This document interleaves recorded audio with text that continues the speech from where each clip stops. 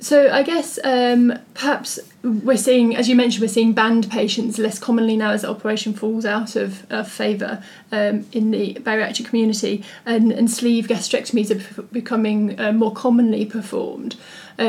So I was wondering if you could just give me a little bit of background about a gastrectomy and then perhaps some of the complications these patients run into. So the sleeve at the moment in the UK and pretty much all over the world is the commonest bariatric procedure performed. So it's performed laparoscopically. The aim of the surgery is to remove the outer 75% of the stomach. Okay, so we go in, we mobilise the greater curvature of the stomach from about 4 or 5 centimetres proximal to pylorus all the way to the angle of His, and then using staplers and size by a bougie, we staple off the outer 3/4 of the stomach and remove it completely out of your body. The operation's fairly straightforward to do. We used to do it in high risk patients who were too big for a gastric bypass, too heavy for a gastric bypass, or in whom a gastric bypass is contraindicated or too high risk. Now we're tending to do it in much lower BMI patients. So you could have a BMI 30 patient with diabetes, for example, or a BMI 35 with diabetes having a sleeve gastrectomy very commonly. The operation itself takes about an hour to do. The recovery is rapid. Often patients go home in the first couple of days. What you're left with is a long staple line. And the three things that patients will present with in the first month after surgery. One is leak, one is bleeding post-op from the staple line or a hematoma, and the third thing might be dysphagia and vomiting. Okay, and they're acute. And these are pretty much acute presentations. Okay. The most important of which is the leak. So the rate of a leak after a sleeve is between 1 in 100 to 1 in 200 cases. It can present just with a bit of non-specific left upper quadrant pain, or it can present in frank peritonitis and the patient in extremis. So you literally have the two sides of presentation. When does that most commonly happen? Yeah, so the commonest, it depends. So if it's in common with any leak, if it's a technical problem with the operation, you'll get it day 2, day 3, but it can present anything from 10 days to about a month after the operation. I actually had in one of my patients very early on a leak presenting at about 25 days after surgery, literally. The commonest site for a leak from the sleeve is at the angle of His. And these are often very sick patients. They're high BMI patients, multiple comorbidities, and it is literally a life-threatening condition. So any sleeve patient who presents to SAU or A&E acutely within 30 days, you've got to think, I've got to rule out a leak. Okay. And how would you go about doing that? So again, assessment, it's your history, your examination. If you can get a copy of the op notes, great. If you can't, it's not a problem. You've done your baseline bloods, arterial blood gases. I wouldn't bother with a chest x-ray or an abdo x-ray. That patient just needs a CT. And I would actually do a CT lower chest and abdomen and pelvis with IV and oral contrast. Okay, again, you want water-soluble contrast if you're querying a leak, and again, you want to give the contrast literally 20 minutes before the CT is undertaken. Okay? If there's a leak, it'll be very, very clear. There'll be a fluid gas collection outside the sleeve. It may be located in the left upper quadrant, or it might be a bit lower down, closer to the sleeve. There's various causes for a leak. There could be a stenosis in the sleeve. The system blew out, basically.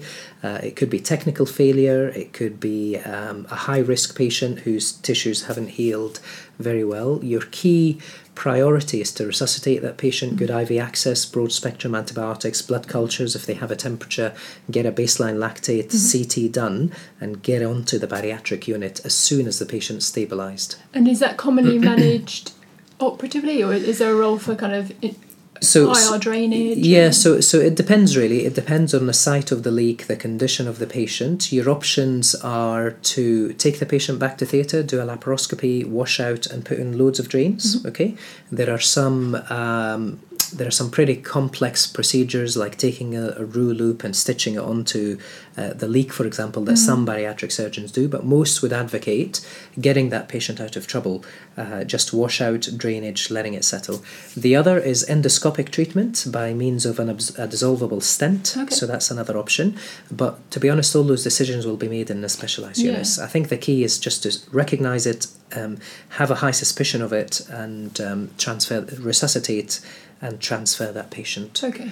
So septic patients that come in, really any time in the first month after their sleeve gastrectomy, the leak should be top of our concerns. Absolutely. And then after that month, the risk of leak is incredibly low. It's very, very low. It's more common that, for example, if they've taken any NSAIDs, which they shouldn't have done, they might get an ulcer which is perforated. So you treat that pretty much as any other upper GI patient would be. Okay. So if we put leak to one side, are there other complications of a sleeve that we should look out for, maybe a bit later on? Yeah, so in the first week you have, again, a 1 in 100 risk of getting a bleed from that staple line. So in common with other patients who are bleeding, most often it's not an acute bleed. They might present with an abdominal collection, the HB, they might have a HB drop. So again, you just manage those symptomatically, confirm the diagnosis in imaging and bloods, give them antibiotics to treat them, and transfer them to the bariatric centre. And is it normally an intraluminal bleed rather than into the abdominal cavity? It depends. It's very, very rare to get an intraluminal bleed. Often it'll bleed out of the staple line into the abdomen. That's more common. The vast majority of bariatric patients we actually operate on will have a HB drop of 1 to 2 post-op. Completely normal. Whether that's a bit of oozing from the staple line or whether it's a dilutional effect, we don't know yet. We're studying it. But if you see the HB drop 1 to 2 units, we see that quite frequently. If it's anything more than that and the patient is presenting with symptoms that would go with an abdominal collection, then obviously that's a major post-op bleed. Sure. Okay. The other thing which they might present with acutely in the first month or so is vomiting or dysphagia. Okay. And so it's all based on the history. Often these patients will be on a particular post-op diet. So for example, the band, sleeve and bypass patients will start them on a 2-week liquid-only diet. Then they progress to a 2-week puree diet, and then soft diet, and then normal diet after. So when they progress from one stage to another, they can get symptoms of dysphagia and sometimes vomiting. The commonest cause for it in sleeve patients is them eating too quickly, or drinking too quickly, or having too big mouthfuls. You won't be able to assess that. It's normally a bariatric dietitian who will flag that up. In sleeve patients, sometimes if they get an acute stenosis or a twist or a narrowing in the sleeve in the first month or so, they can present with recurrent vomiting. And any bariatric patient who presents with recurrent vomiting, it's very important to give them, as part of the resuscitation package, IV Papernex, to top up their multivitamins, because they can develop vitamin deficiencies quite quickly post-op. Okay. All right then. And looking for sleeve twists and things, presumably we look at that on CT. Yeah, barium. So if it's within the first month or so, probably a CT will give you more information because it will rule out other conditions. But if it's beyond that, then a barium swallow, normally with Carbex, so they give them sort of gas forming granules to drink along with the barium, and that produces gas in the stomach, which distends the stomach and gives really nice pictures. So it's a barium with Carbex, but again, that you'd refer that patient to the bariatric centre. Okay, and we'll think about Papernex when we're resuscitating our patients as well. Is there any other thing you wanted to talk? Any other complications, maybe more chronic things in post-sleeve patients? So just to be aware that the bariatric patients in general, within the first 2 to 3 weeks, they will get constipated, very, very constipated. Because of the change in diet? No, it's more the liquid diet that they're on for the first 2 weeks. It's zero fibre, basically, and because their body's absorbing all the liquids, the shakes, the soups, the tea, coffee, water, whatever that they're drinking, very little goes through to the bowel. So the effect of that, plus the codeine from the post-op discharge meds, this will contribute to their constipation. So they may well present with SAU with griping abdominal pains and so on. Have it in the back of your mind that this could be constipation, but make sure you've ruled out other causes. A port site hernia, for example, any of these patients can get one. So always use your clinical acumen, try to tie up the symptoms, think of the worst thing that could be going on inside, and if you've ruled out all these things, you can put it down to constipation. Okay, and perhaps if all their observations and all their bloods and all their imaging is normal, absolutely, then that's something we can think about. Okay then. So maybe we could move on to the third bariatric operation that general surgeons see relatively commonly, and that's bypass, gastric bypass. Okay. Is that more common than a gastrectomy, or? So the bypass is considered the gold standard operation for bariatric surgery. Okay, so it's probably the second most common operation we do now. The surgery itself is done laparoscopically. It takes about a couple of hours to do. It involves stapling the top of the stomach to form a small pouch the size of a human finger, and then making a roux limb, if you like, from the small bowel, proximal to the distal to the DJ Fletcher, and then doing an anastomosis. So there's two anastomoses. One is the gastrojejunal anastomosis, and the second one is a jejunal anastomosis. The surgery is great. Technically, it's fantastic to do. Recovery is very good. Patients are often home day 1 to day 2 post-op, and they're discharged again on a similar protocol to the sleeves in terms of the post-op diet, the medications afterwards. In terms of the problems that they might get in the first 30 days or so, again with the gastric bypass, not the commonest thing, but the most serious thing that you have to pick up is a leak from one of the anastomoses. So the rate of that is around 1 in 100. Patients will develop a gastric bypass leak. And where's that most commonly from? It could be from either anastomosis actually, the gastrojejunal anastomosis or the jejunal anastomosis, or if there's been a harmonic injury, for example, or an energy source injury to the gastric remnant or from the gastric remnant staple line. So a variety of sources. Again, the patient will present acutely unwell, septic, peritonitic, and often bariatric patients will carry on in a fairly clinically stable way and then decompensate all of a sudden. A bit like the paediatric population, maybe. Absolutely. So when they go, they really, really do go off. Okay. They often present with generalised pain. You come to examine them for peritonism and peritonitis, and you can't elicit it. Because and they're it doesn't big fit. abdominal wall. Yeah, absolutely. So clinical examination is notoriously unreliable in any bariatric patient. Okay. So one of the markers that you look for is a tachycardia. So any tachycardia in a post-op bariatric patient is a problem there. Okay. And immediately night 1 post-op, they might get a tachy, for example, of 105, 110. As long as that's stable, it normally settles by day 1 post-op. After that, any tachycardia is something going wrong. Okay. And that will be the most sensitive clinical marker for you to pick up that this patient's in trouble. Okay. So with the leak, with the bypass patient, again, it's clinical history, it's examination. Where was the surgery performed? Was it in the UK, nearby? Was it abroad, for example? And you're going to send off your baseline bloods, your lactate, and again, straight to CT scan. I wouldn't bother with x-rays. And again, CT, lower chest and abdomen, and pelvis with IV and oral contrast given in the same way. Oral contrast, probably about 25 to 30 minutes, because you want it to work its way more through the small bowel, to the second anastomosis. And again, catheter, resuscitate the patient, get them onto HDU, and then speak to your local bariatric centre. If they're stable enough for transfer, you transfer them, but either you might need to get a bariatric surgeon in to take them to theatre, or as a general surgeon you might need to take them in, do a laparoscopy, wash out drains and stabilise them. Okay. And you'd always advocate a laparoscopic approach rather than a laparotomy? Yeah, absolutely. I mean, in most of these cases, if there's a perforation, you will wash it out, you will drain it, you might do an omental patch depending on where it is, and it often will heal up very nicely within a couple of weeks or so. So the bypass leaks heal much quicker than the sleeve leaks. A sleeve leak, for example, can take 2 to 3 months for it to heal. A bypass leak, it's a couple of weeks. Okay.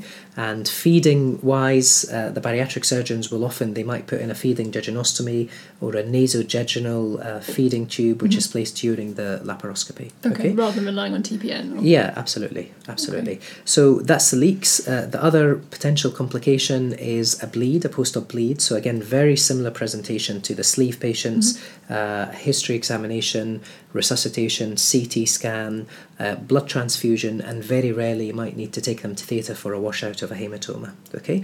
Often with these patients, you'll notice that bariatric surgeons are quite aggressive in taking them back to theatre. We have a really low threshold for taking them back, because a diagnostic lap and a washout is a fairly low morbidity procedure to have. and the patient literally the next day it'll turn them around, Okay. as opposed to sitting on them with a collection, allowing the body, putting percutaneous drains in, allowing the body, you could be saving them 3-week hospital stay basically by taking them back and just operating on them. Yeah, absolutely. Okay. The other potential is vomiting. So vomiting is very rare in gastric bypass patients. Okay. Because they haven't got the anatomy to be able to vomit. Yeah, they can still vomit post-op, but you just don't see it. Okay. You just don't, unless the patient's eating something,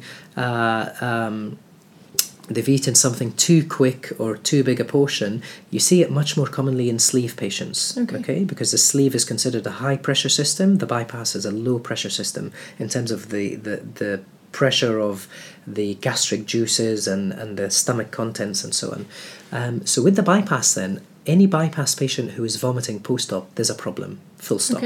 Okay? So you need to, again, assess them, history examination, bloods. If the vomiting has been prolonged, again, you're going to give them Pabernex IV fluid rehydration. Definitely CT scan, okay? Again, in similar protocol to what I've mentioned previously. And vomiting-wise, in the first couple of weeks, you're looking for a port site hernia. Okay, which can happen. You're looking for obstruction at the jejunal anastomosis, and that's the key thing to pick up. So with the gastric bypass, if you get obstruction in the JJ anastomosis, the back pressure goes up the biliary limb through the DJ flexure, up into the duodenum, and up into the gastric remnant.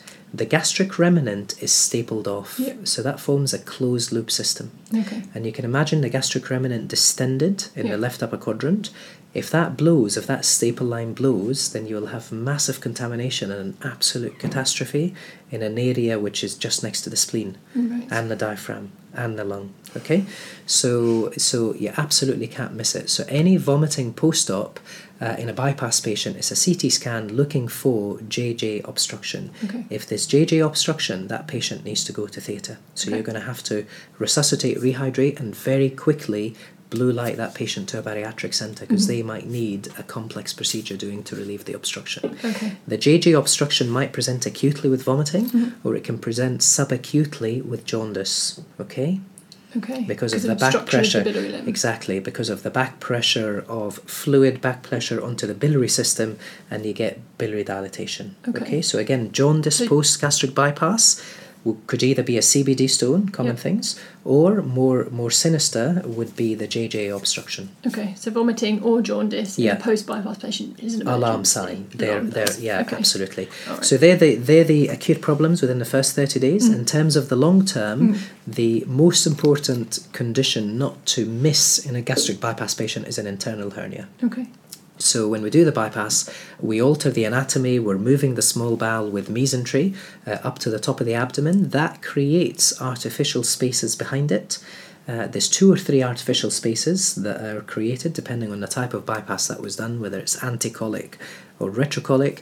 One of the spaces is called Peterson's space, so it's a space between the mesentery of the roux limb, the mesentery of the transverse mesocolon. Okay, and in that space, the patient could literally pass their entire small bowel, causing a volvulus in essence, and that's called an internal hernia. And that patient could present with recurrent attacks of abdominal pain, sometimes distension, sometimes vomiting.